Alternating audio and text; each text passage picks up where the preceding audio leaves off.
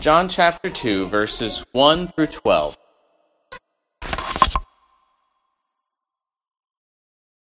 On the third day there was a wedding at Cana in Galilee, and the mother of Jesus was there.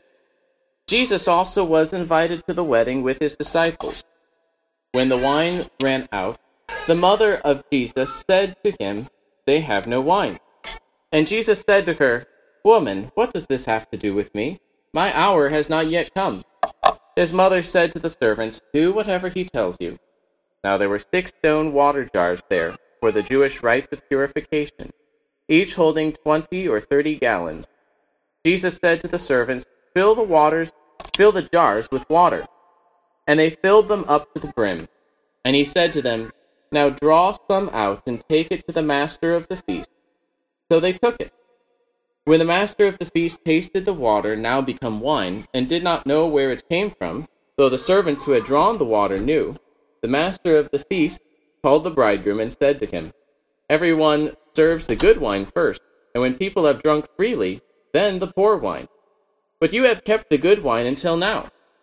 This, the first of his signs, Jesus did at Cana in Galilee, and manifested his glory, and his disciples believed in him. After this he went down to Capernaum with his mother and his brothers and his disciples, and they stayed there for a few days. This is the word of the Lord. Let us pray for God's blessing upon his word. Lord God, we thank you for the gospel of your Son, Jesus Christ, and for the grace that you have shown us through him. We pray that you would bless the reading and preaching of your word unto our edification and growth and grace, that you would show us through your word this glory that Jesus manifested in this his first sign. We pray this in Jesus' name. Amen. So far in the Gospel of John, we have learned a number of things about Jesus, or we've seen things taught about who he is. In the beginning of the chapter 1, we learned that Jesus is the Word. The eternal Word was with God and was God. He's the Son of God. He's God become man. He's full of grace and truth. And then as the account goes along from John the Baptist, we hear that Jesus is the Lamb of God who takes away the sin of the world. Then we learned last week, we saw in his calling of his first disciples that Jesus is the Messiah, the anointed one, the promised Savior, prophet, priest, and king, the mediator between heaven and earth. And now in this text, Jesus does his first sign, a miracle that manifested his glory and encouraged faith. It was met with faith in his disciples. Those are important themes in the Gospel of John, because in the Gospel of John, he is writing these signs so that you might believe that Jesus is the Christ, the Son of God, and that by believing you might have life in his name. And so we see that begin here in his first sign, his first miracle that's recounted here in the Gospel of John. The setting is set out in verses 1 through 2. It is the third day, or in other words, 2 days later, after the last event that was recounted. He had been along the Jordan, where John was baptizing, and then he had gone back to Galilee, where he had grown up, and where his disciples were from as well. Some of them were closer to the Sea of Galilee, but Nathanael, one of those who were called, was from the town of Cana. We actually learn that later in the Gospel of John. But this was his hometown, and it was not far from Nazareth, where Jesus grew up, a little bit to the north. Maybe 4 miles, maybe 9 miles. There's debate about where exactly it was, but not too far away. And that explains, perhaps, why the mother of Jesus was there. Interestingly, in this Gospel, she's never named, but we know what her name is, of course, from the other Gospels. That's Mary.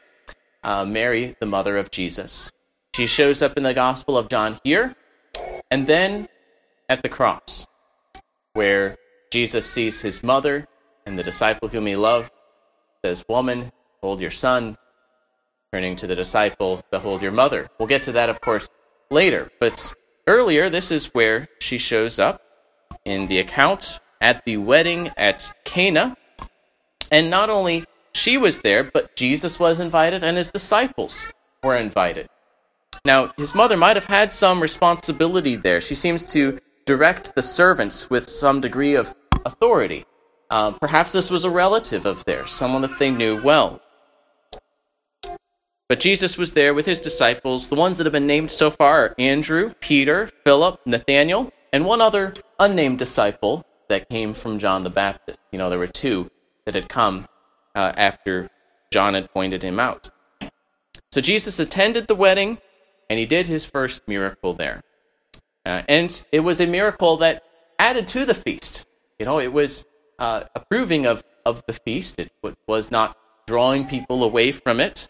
And so this event is usually brought up in wedding ceremonies where they talk about, how Jesus not only did his first miracle at a wedding, but attended it to begin with. That marriage is a good ordinance of God, appointed by Christ, appointed by God at the beginning at creation, and that its celebration is good as well. Jesus was not ascetic, thinking that we should abandon the world and all earthly things and go off and live in the desert. He was at home at a wedding celebration, just the next town over from his hometown. It's also a fitting place for his first sign, because the kingdom of heaven that he had come to inaugurate and proclaim is often compared to this very thing, a wedding feast. That the kingdom is like a wedding feast, a holy party at which a marriage is celebrated. That you think of the parables of the virgins who are waiting to greet the bridegroom, and the goal is to get into the feast with him before the doors are shut. Well, here Jesus is literally at a wedding feast, and that is the setting of this sign. But a crisis begins in verse 3. There's no wine. The wine ran out. This feast could last for a while, and apparently they had some wine, but the wine ran out, and so the mother of Jesus says to him, "They have no wine." Oh no! What are they going to do? This could be embarrassing. The bridegroom doesn't have enough. As a host, he's not going to have enough wine for his guests, and so she brings this up to him. They have no wine. Now, Jesus kind of pushes back in his response. Perhaps he does this to indicate that now his public ministry as the Messiah had begun, and he was not merely her son, that he had a mission given to him by his heavenly Father. This would take precedent. He says, "Woman, what does this have to do with me? My hour has not yet come." Now, calling her woman was not as rude in Greek as it sounds in English, or probably Aramaic originally. The term could also be translated something like ma'am. It's respectful, but it's also a little distant. He didn't call her mother. And again, so this is respectful, but also at some distance. That he was more than simply her son. But notice that Mary doesn't take offense. She goes along right with it. She tells the servants, "Do whatever he tells you. Whatever he tells you, do." She did not presume to tell Jesus what to do. She didn't say, "Jesus, you need to tell the guests to be happy with what they have," or "Go and make some wine somewhere." Or she doesn't tell him. She just presents him with the problem and then tells the servants, "Do what he tells you." This is a note that if you want to honor Mary, the mother of Jesus, you should do what she said. Do whatever Jesus tells you. This is what she would have you to do. It's interesting, Mary, who did she live with after Jesus died and rose from the dead? Mary lived with John, the one who wrote this gospel. It's interesting that, not that she's more prominent in this gospel than the other gospels. Perhaps that's because she was pointing to Jesus Christ, that he ought to be the one whom we ought to give attention to. So we ought to respect Mary, but we should listen to what she says. Do whatever Jesus tells you. When you are in a crisis, go to Jesus. Entrust yourself to him, submitting your will to his direction. Whatever he tells you, do. Well, Well, we come then to the sign. What does Jesus do? There were 6 stone water jars. But these are not jars, like a mason jar. These are very large jars. Maybe more like, this. I'm not sure.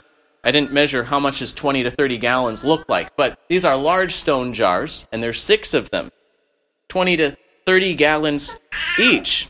That's like at least 120 gallons altogether. Now, they weren't designed for wine. They were designed for water. Not just water, but water for purification rites. Now, the other Gospels tell us about how a lot of the Jews had extra purification ceremonies that they did, that the law didn't necessarily require, but they did to try to emphasize how they were supposed to be clean and set apart. And whenever they'd walk into the house after, contact with the world, that they would ceremonially wash their hands and do that before they eat, and at other times, and sprinkle other objects to cleanse them. And so there were these stone jars that were for that purpose. But they were empty at the moment. And then Jesus tells the servants, fill up these jars with water. And they fill them up to the brim. They completely fill them. Probably getting the water from the well and filling up the jars. That probably took a minute. It probably took some time. And then he tells them to draw some water out and give it to the master of the feast. And so they do. Now, who knew where the water came from? Not the master of the feast, not the bridegroom, but the servants were in on it. And Jesus, of course, knew, and the disciples knew, and the mother of Jesus probably knew as well. But the master of the feast, he tastes the water now become wine, and it was really good. And he was surprised that the bridegroom had been holding back on the good stuff. Now, there's several places in the Gospel of John where we have this kind of irony, the way things are stated. Like when the woman at the well talks about the Christ and not realizing that he's standing right in front of her. Other comments like that. There's an example here where wow, this is such good wine. Usually people serve the good wine first, when their taste buds are more sensitive and it hasn't been dulled by, already drinking some. But you've saved the best for last. And is surprised, calling the bridegroom over to him. Of course, the bridegroom is probably clueless as well. I'm just glad that there was wine. Someone found. Maybe he was filled in later. But usually, the best was served first. But now the best had come last. And then verse 11, we come to the key verse. What does this all mean? What was the significance of this? This, the first of his signs, Jesus did at Cana in Galilee, and manifested his glory, and his disciples believed in him. Of course, we note there's another verse after that. They go down to Capernaum. He, his mother, his brothers, his disciples, and they'll stay there for a few days. But go back to verse 11. This was the first of his signs. Notice that's an interesting word to use for miracle. It's not just a miracle, but it's a sign. It signifies something. And it was the first, and he manifested his glory. Remember, we beheld his glory of the only begotten of the Father, full of grace and truth. They begin to see it. And what's their response? His disciples believed in him. They had faith in him. I got to the end of the text, but that's not the end of the sermon. Think about then, what does this mean? It was a sign. It was symbolic. It meant something. Notice, what was the purpose of those stone water jars? I don't think it's without purpose that it notes that these were for the Jewish rites of purification. The old system was ready to be replaced. There were kind of two aspects to this old system. There was the ceremonial law that was in the Old Testament, and then there was also the traditions of man that had been added to that, kind of along the same lines, but sometimes even replacing what God had actually said to do. But the traditions of man that had been gathered up as well. And these things focused on the externals, washing, rituals. The ceremonial law was good. It was supposed to teach them more than just externals, to teach them about the purity of heart and how God washes us clean. But it was also limited and temporary. It was growing old. Hebrews 9 says, According to this arrangement, gifts and sacrifices are offered that cannot perfect the conscience of the worshiper, but deal only with food and drink and various washings, regulations for the body imposed until the time of Reformation. They were imposed for a time. Regulations for the body, not really dealing with the core issue, but to teach the people for a time. Now, the traditions of men were not very good, and usually they pointed people away from the substance and started to direct them more and more to the mere externals, the stuff on the outside. Now, apart from Christ, these rituals were empty, dry, beginning to run out. The wine was gone. So with the earth in general, would not satisfy, would run out, would prove insufficient. The old system was ready to be replaced. And that sets the stage then for what Jesus does.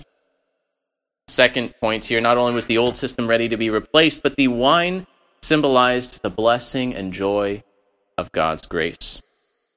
Like I said, it was both a miracle and a sign. It was supernatural, not the way things normally work. You don't just put water in a jar and then out comes, really good wine, or wine at all. It was a miracle. But it was also a sign. It showed his person, that he was God and the anointed Messiah. But it also showed his work. What does he do? He brings blessing. He brings joy.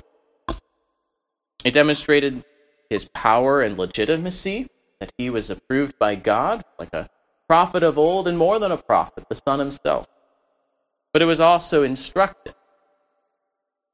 Jesus came to give life, and to give it freely, abundantly. With him is life, a divine blessing, and joy. And the ironic comment of that master of the feast proved true. The best had come last.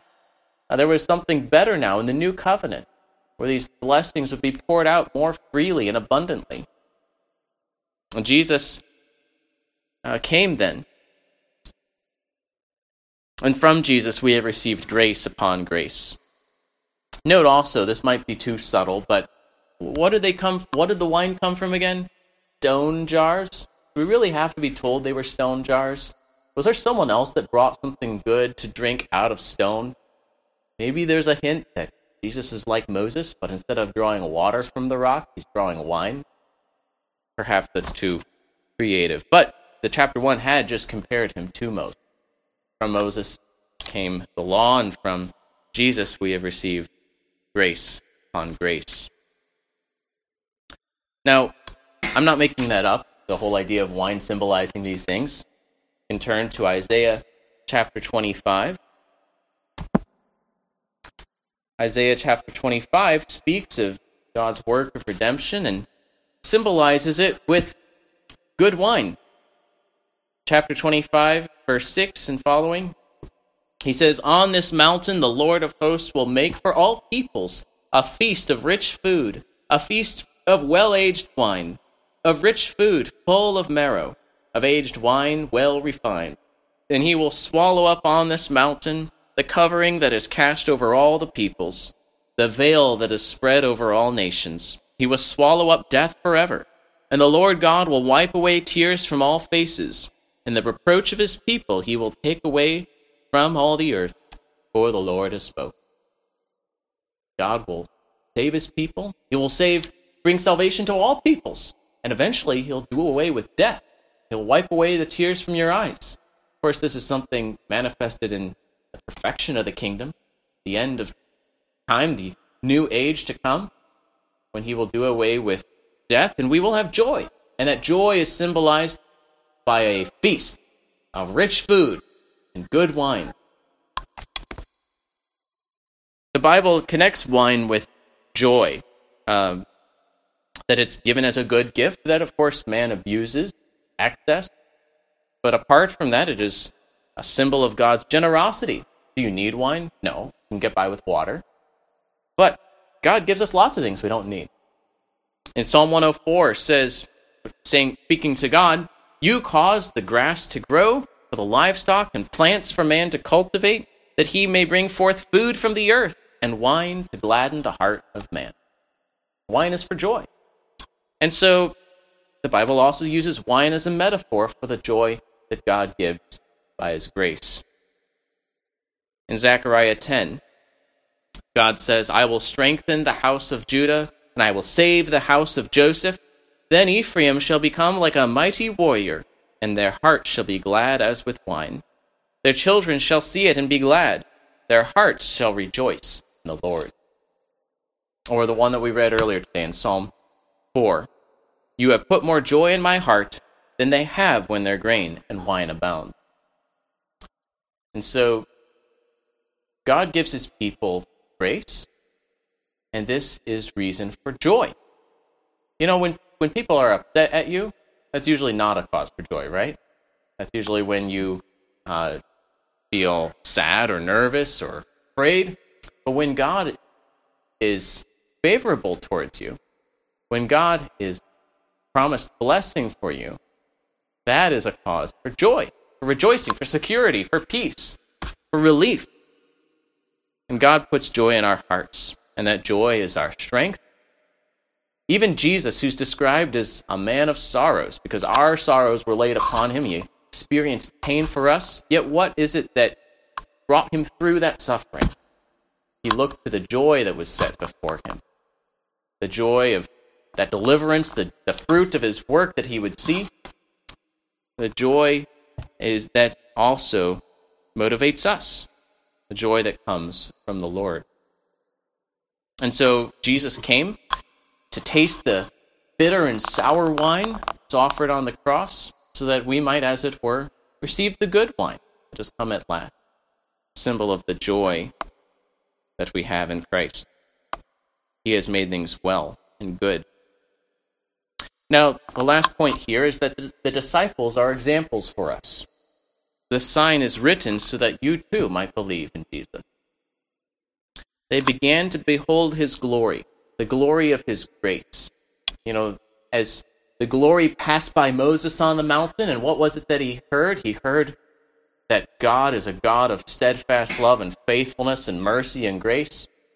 It was his character, the manifestation of his power and his love and his holiness. Well, so they begin to see Jesus and get to know him, and his glory begins to be revealed as they see this power and this goodness, this generosity from him. And so they respond with faith. And so this is written to that you too might hear of his glory, why he came, and believe in him also. Those who believe in his name are made children of God, receive eternal life. Think of it, Jesus is worthy to be believed on because, first of all, he's powerful, and he shows that in this miracle. He is the one by whom all things were made. That's in chapter 1. He's the one that made wine to begin with. Designed the grape, to make juice, and so that it gets broken down and turns into wine. And it's miraculous, not miraculous. It's a natural process, but it's an amazing process, the way it works. And Jesus is the one by whom those things were made. But now as he come on earth in flesh and blood as man, he exercised the same creative power. But it was the Creator come to save you and me. Not only is he powerful, he is life-giving, the source of peace and of joy. With him there is no wrath, once one receives him by faith, but rather there is grace and love and care, a merciful high priest who is there to relieve us. So, in conclusion, Jesus befits that he is at a wedding feast. He is the bridegroom, after all. When the bridegroom is with us, how could we fast? He is the husband of the church. He is the cause for joy. He is the glorious Savior. Let us believe. Let us rejoice. Let us take joy in the life that he gives us. Let us pray. Dear Father, we thank you for your favor, your unmerited favor, that you have shown us in Jesus Christ, not only forgiving our sins, but receiving us as your children, giving us the hope of eternal life, and even your help and aid in this life. We pray that you would indeed increase our joy through a meditation upon your power and love, that we might, in the joy that you give, have strength to endure, strength to glorify you in all our deeds. We pray these things in Jesus' name. Amen.